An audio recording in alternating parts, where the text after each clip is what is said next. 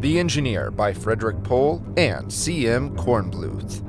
It was very simple. Some combination of low temperature and high pressure had forced something from the seepage at the ocean bottom into combination with something in the water around them, and the impregnable armor around the subatlantic oil's drilling chamber had discovered a weakness. On the television screen, it looked more serious than it was, so Mollenhoff told himself, staring at it grimly. You get down more than a mile and you're bound to have a little technical problems. That's why deep-sea oil wells are still there. Still, it did look kind of serious. The water driving in the pitted faults had the pressure of 1,800 meters behind it, and where it struck, it did not splash. It battered and destroyed. As Mollenhoff watched, a bulkhead collapsed in an explosion of spray. The remote camera caught a tiny driblet of the scattering brine, and the picture in the screen fluttered and shrank, and came back with a wavering sidewise pulse. Mollenhoff flicked off the screen and marched into the room where the engineering board was waiting, in attitudes of flabby panic.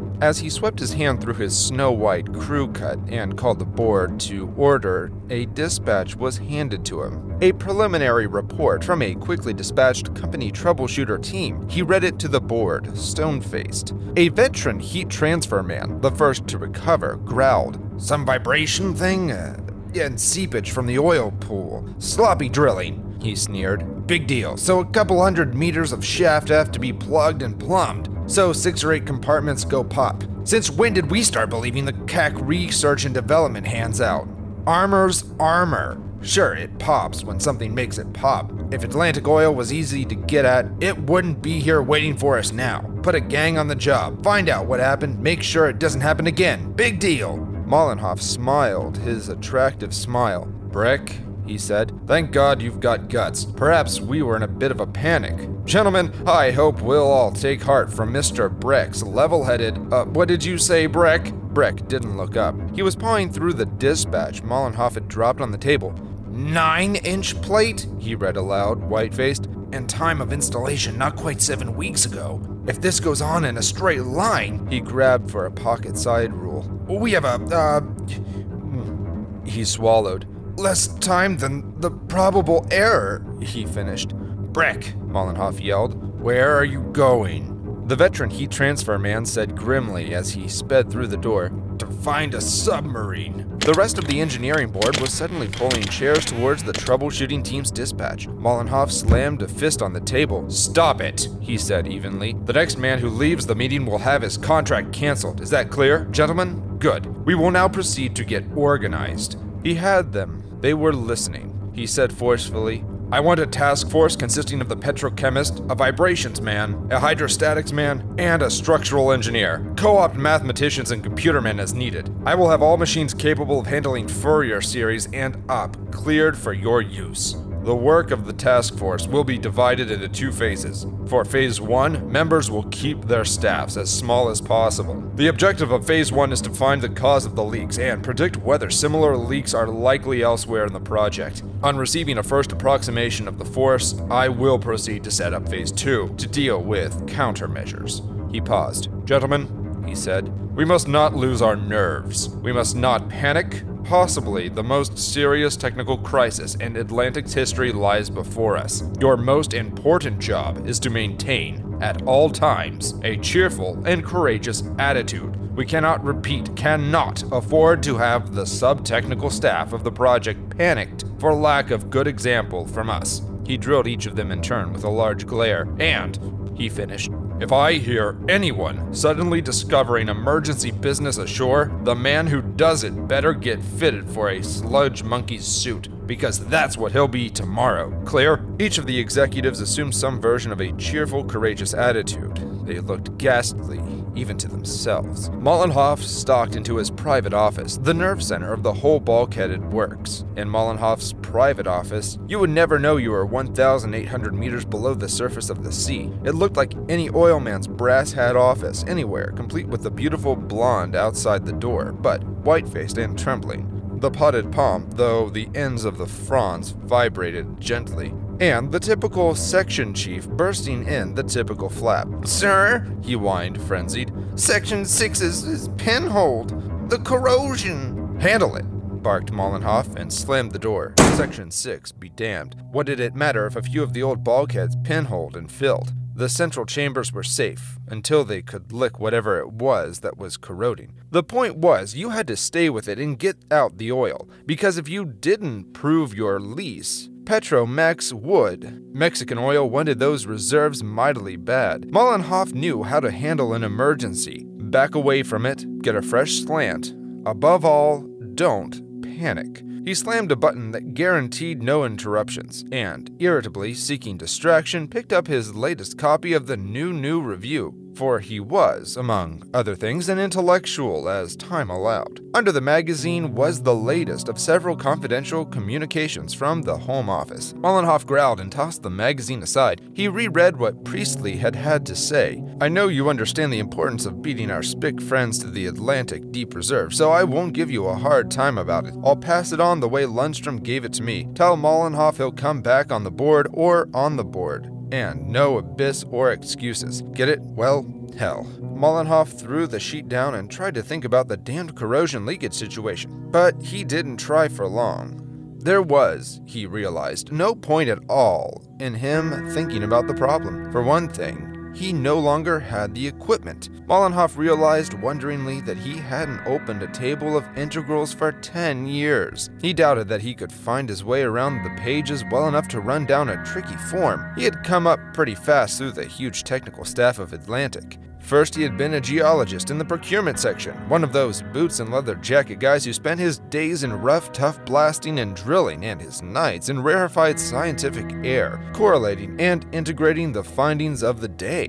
Next, he'd been a chief geologist, chairborne director of youngsters, now and then tackling a muddled report with theory of least squares and Gibbs phase rule that magically separated dross from limpid fact. Or, he admitted wryly, at least turning the muddled reports over to the mathematicians who specialized in those disciplines. Next, he had been a raw materials committee member who knew that drilling and figuring weren't the almighty things he had supposed them when he was a kid, who began to see the big picture of offshore leases and depreciation allowances, of power in fusible rock and steel and the machines, butane for the drills, plastics for the pipelines, metals for the circuits, the computers, the doors, windows, walls, tools, utilities. A committee man who began to see that a friendly beer poured for the right resource commission man was really more important than least squares or phase rule, because a resources commissioner who didn't get along with you might get along, for instance, with somebody from Coastwide, and allot to Coastwide the next available block of leases, thus working grievous harm to Atlantic and the billions it served. A committeeman who began to see that the big picture meant government and science leaning communally against each other, government getting science new and challenging tasks like the billion-barrel procurement program,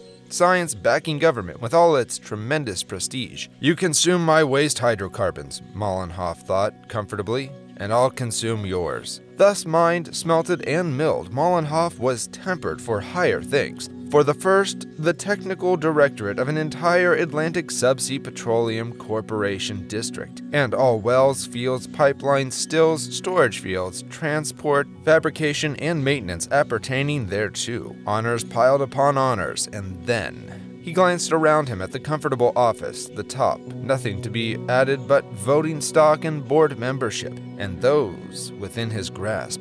If only he weathered this last crisis, and then the rarefied height he occupied alone. And by God, he thought, I'd do a damn good job of it.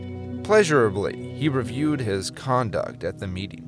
He had already forgotten his panic. Those shaking fools would have brought the roof down on us, he thought savagely. A few gallons of water in an unimportant shaft, and they're set to message the Home Office, run for surface, abandon the whole project. The big picture! They didn't see it, and they never would. He might, he admitted, not be able to chase an integral form through a table, but by God, he could give the orders to those who would. The thing was organized now. The project was rolling. The task force had its job mapped out, and somehow, although he would not do a jot of the brain-wearing, eye-straining actual work, it would be his job because he had initiated it. He thought of the flat, dark square miles of calcareous ooze outside, under which lay the biggest proved untapped petroleum reserve in the world. Sector 41, it was called on the hydrographic charts. Perhaps someday the charts would say Mollenhoff Basin. Well, why not? The emergency intercom was flickering its red call light pusillanimously. Mollenhoff calmly lifted the handset of his cradle and ignored the tiny bleat. When you gave an order, you had to leave the men alone to carry it out. He relaxed in his chair and picked up a book from the desk. He was, among other things, a student of old American history, as time permitted. 15 minutes now, he promised himself with the heroic past, and then back to work, refreshed. Mollenhoff plunged into the book. He had schooled himself in concentration. He hardly noticed when the pleading noise from the intercom finally gave up trying to attract his attention. The book was a study of the Mexican War, in which the United States had been so astonishingly deprived of Texas, Oklahoma, and points west under the infamous Peace of Galveston. The story was well told. Mollenhoff was lost in the story from the first page. Good thumbnail sketch of Presidente Lopez, artistically contrasted with the United States Whitmore. More in sorrow than in anger, off-the-cuff psychoanalysis of the crackpot Texan, Beerley's raid at the head of the screwball irredentists, their prompt annihilation by the Mexican 3rd Armored Regiment, Beerley's impeccably legal trial and execution at Tehuantepec. Stiff diplomatic note from the United States, bland answer, please mind your business scenarios and we will mind ours. Stiffer diplomatic note, we said please, senors, and we cannot let it go at that. Very stiff diplomatic note, the Latin temper flares at last. Mexico severs relations. Bad to worse, worse to worst. Massacre of Mexican nationalists at San Antonio. Bland refusal of the United States federal government to interfere in local police problem of punishing the guilty. Mexican 3rd Armored raids San Anton. Arrest the murderers. Feted for weeks. Their faces in the papers, their proud boasts of butchery retold everywhere. And hangs them before recrossing the border. United States declares war. United States loses war. Outmaneuvered, outgeneraled, outlogisticated, outgunned, outmanned. And outfought, said the author. The colossal blow this cold military fact delivered to the United States collective ego is inconceivable to us today. Only a study of contemporary comments can make it real to the historian. The choked hysteria of the newspapers, the raging tides of suicides, Whitemore's impeachment and trial, the forced resignation of the entire general staff, all these served only to sketch in the national mood. Clearly, something had happened to the military power which, within less than 5 decades previous, had annihilated the war machines of the Conformed and the Third Reich. We have the words of the contemporary military analysts, Osgood Ferguson, to explain it. The rise of the so-called political general means a decline in the efficacy of the army, other things being equal, an undistracted professional beast of an officer who is half soldier and half politician. A general who makes his sole job to win a war will infallibly defeat an opponent who, by choice or constraint, must offend no voters of enemy ancestry, destroy no cultural or religious shrines highly regarded by the press, show leniency when leniency is fashionable at home, display condign firmness when the voters demand it, though it causes his zone of communications to blaze up into a fury of guerrilla clashes, choose his invasion routes to please a State Department apprehensive of potential future entities. It is unfortunate that most of Ferguson's documentation was lost when his home was burned during the unsettling years after the war, but we know that what Mexico's Presidente Lopez said of his staff was, "My generals win me this war." And this entire volume does not have enough space to record what the United States generals were told by the White House, the Congress as a whole, the committees of military affairs, the special committees on conduct of the war, the State Department, the Commerce Department, the Interior Department, the Director of the Budget, the War Manpower Commission, the Republican National Committee, the Democratic National Committee, the Steel Lobby, the Oil Lobby, the Labor Lobby, the political journals, the daily newspapers, the broadcasters, the ministry, the Grangs, the Chamber of Commerce, However, we do know, unhappily, that the United States generals obeyed their orders. This sorry fact was inscribed indelibly on the record of the Peace of Galveston. Mollenhoff yawned and closed this book. An amusing theory, he thought, but thin political generals? Nonsense. He was glad to see that his subordinates had given up their attempts to pass responsibility from the immediate problem to his shoulders. The intercom had been silent for many minutes now. It only showed, he thought comfortably, that they had absorbed his leading better than they knew. He glanced regretfully at the door that had sheltered him for the precious refreshing interlude from the shocks of the project outside. Well, the interlude was over. Now, to see about this leakage thing. Mollenhoff made a note in his tidy card catalog mind to have maintenance on the carpet. The door was bulging out of true. Incredible sloppiness, and some damned fool had shut the locks in the ventilating system. The air was becoming stuffy. Aggressive and confident, the political engineer pressed the release that opened the door to the greatest shock of all.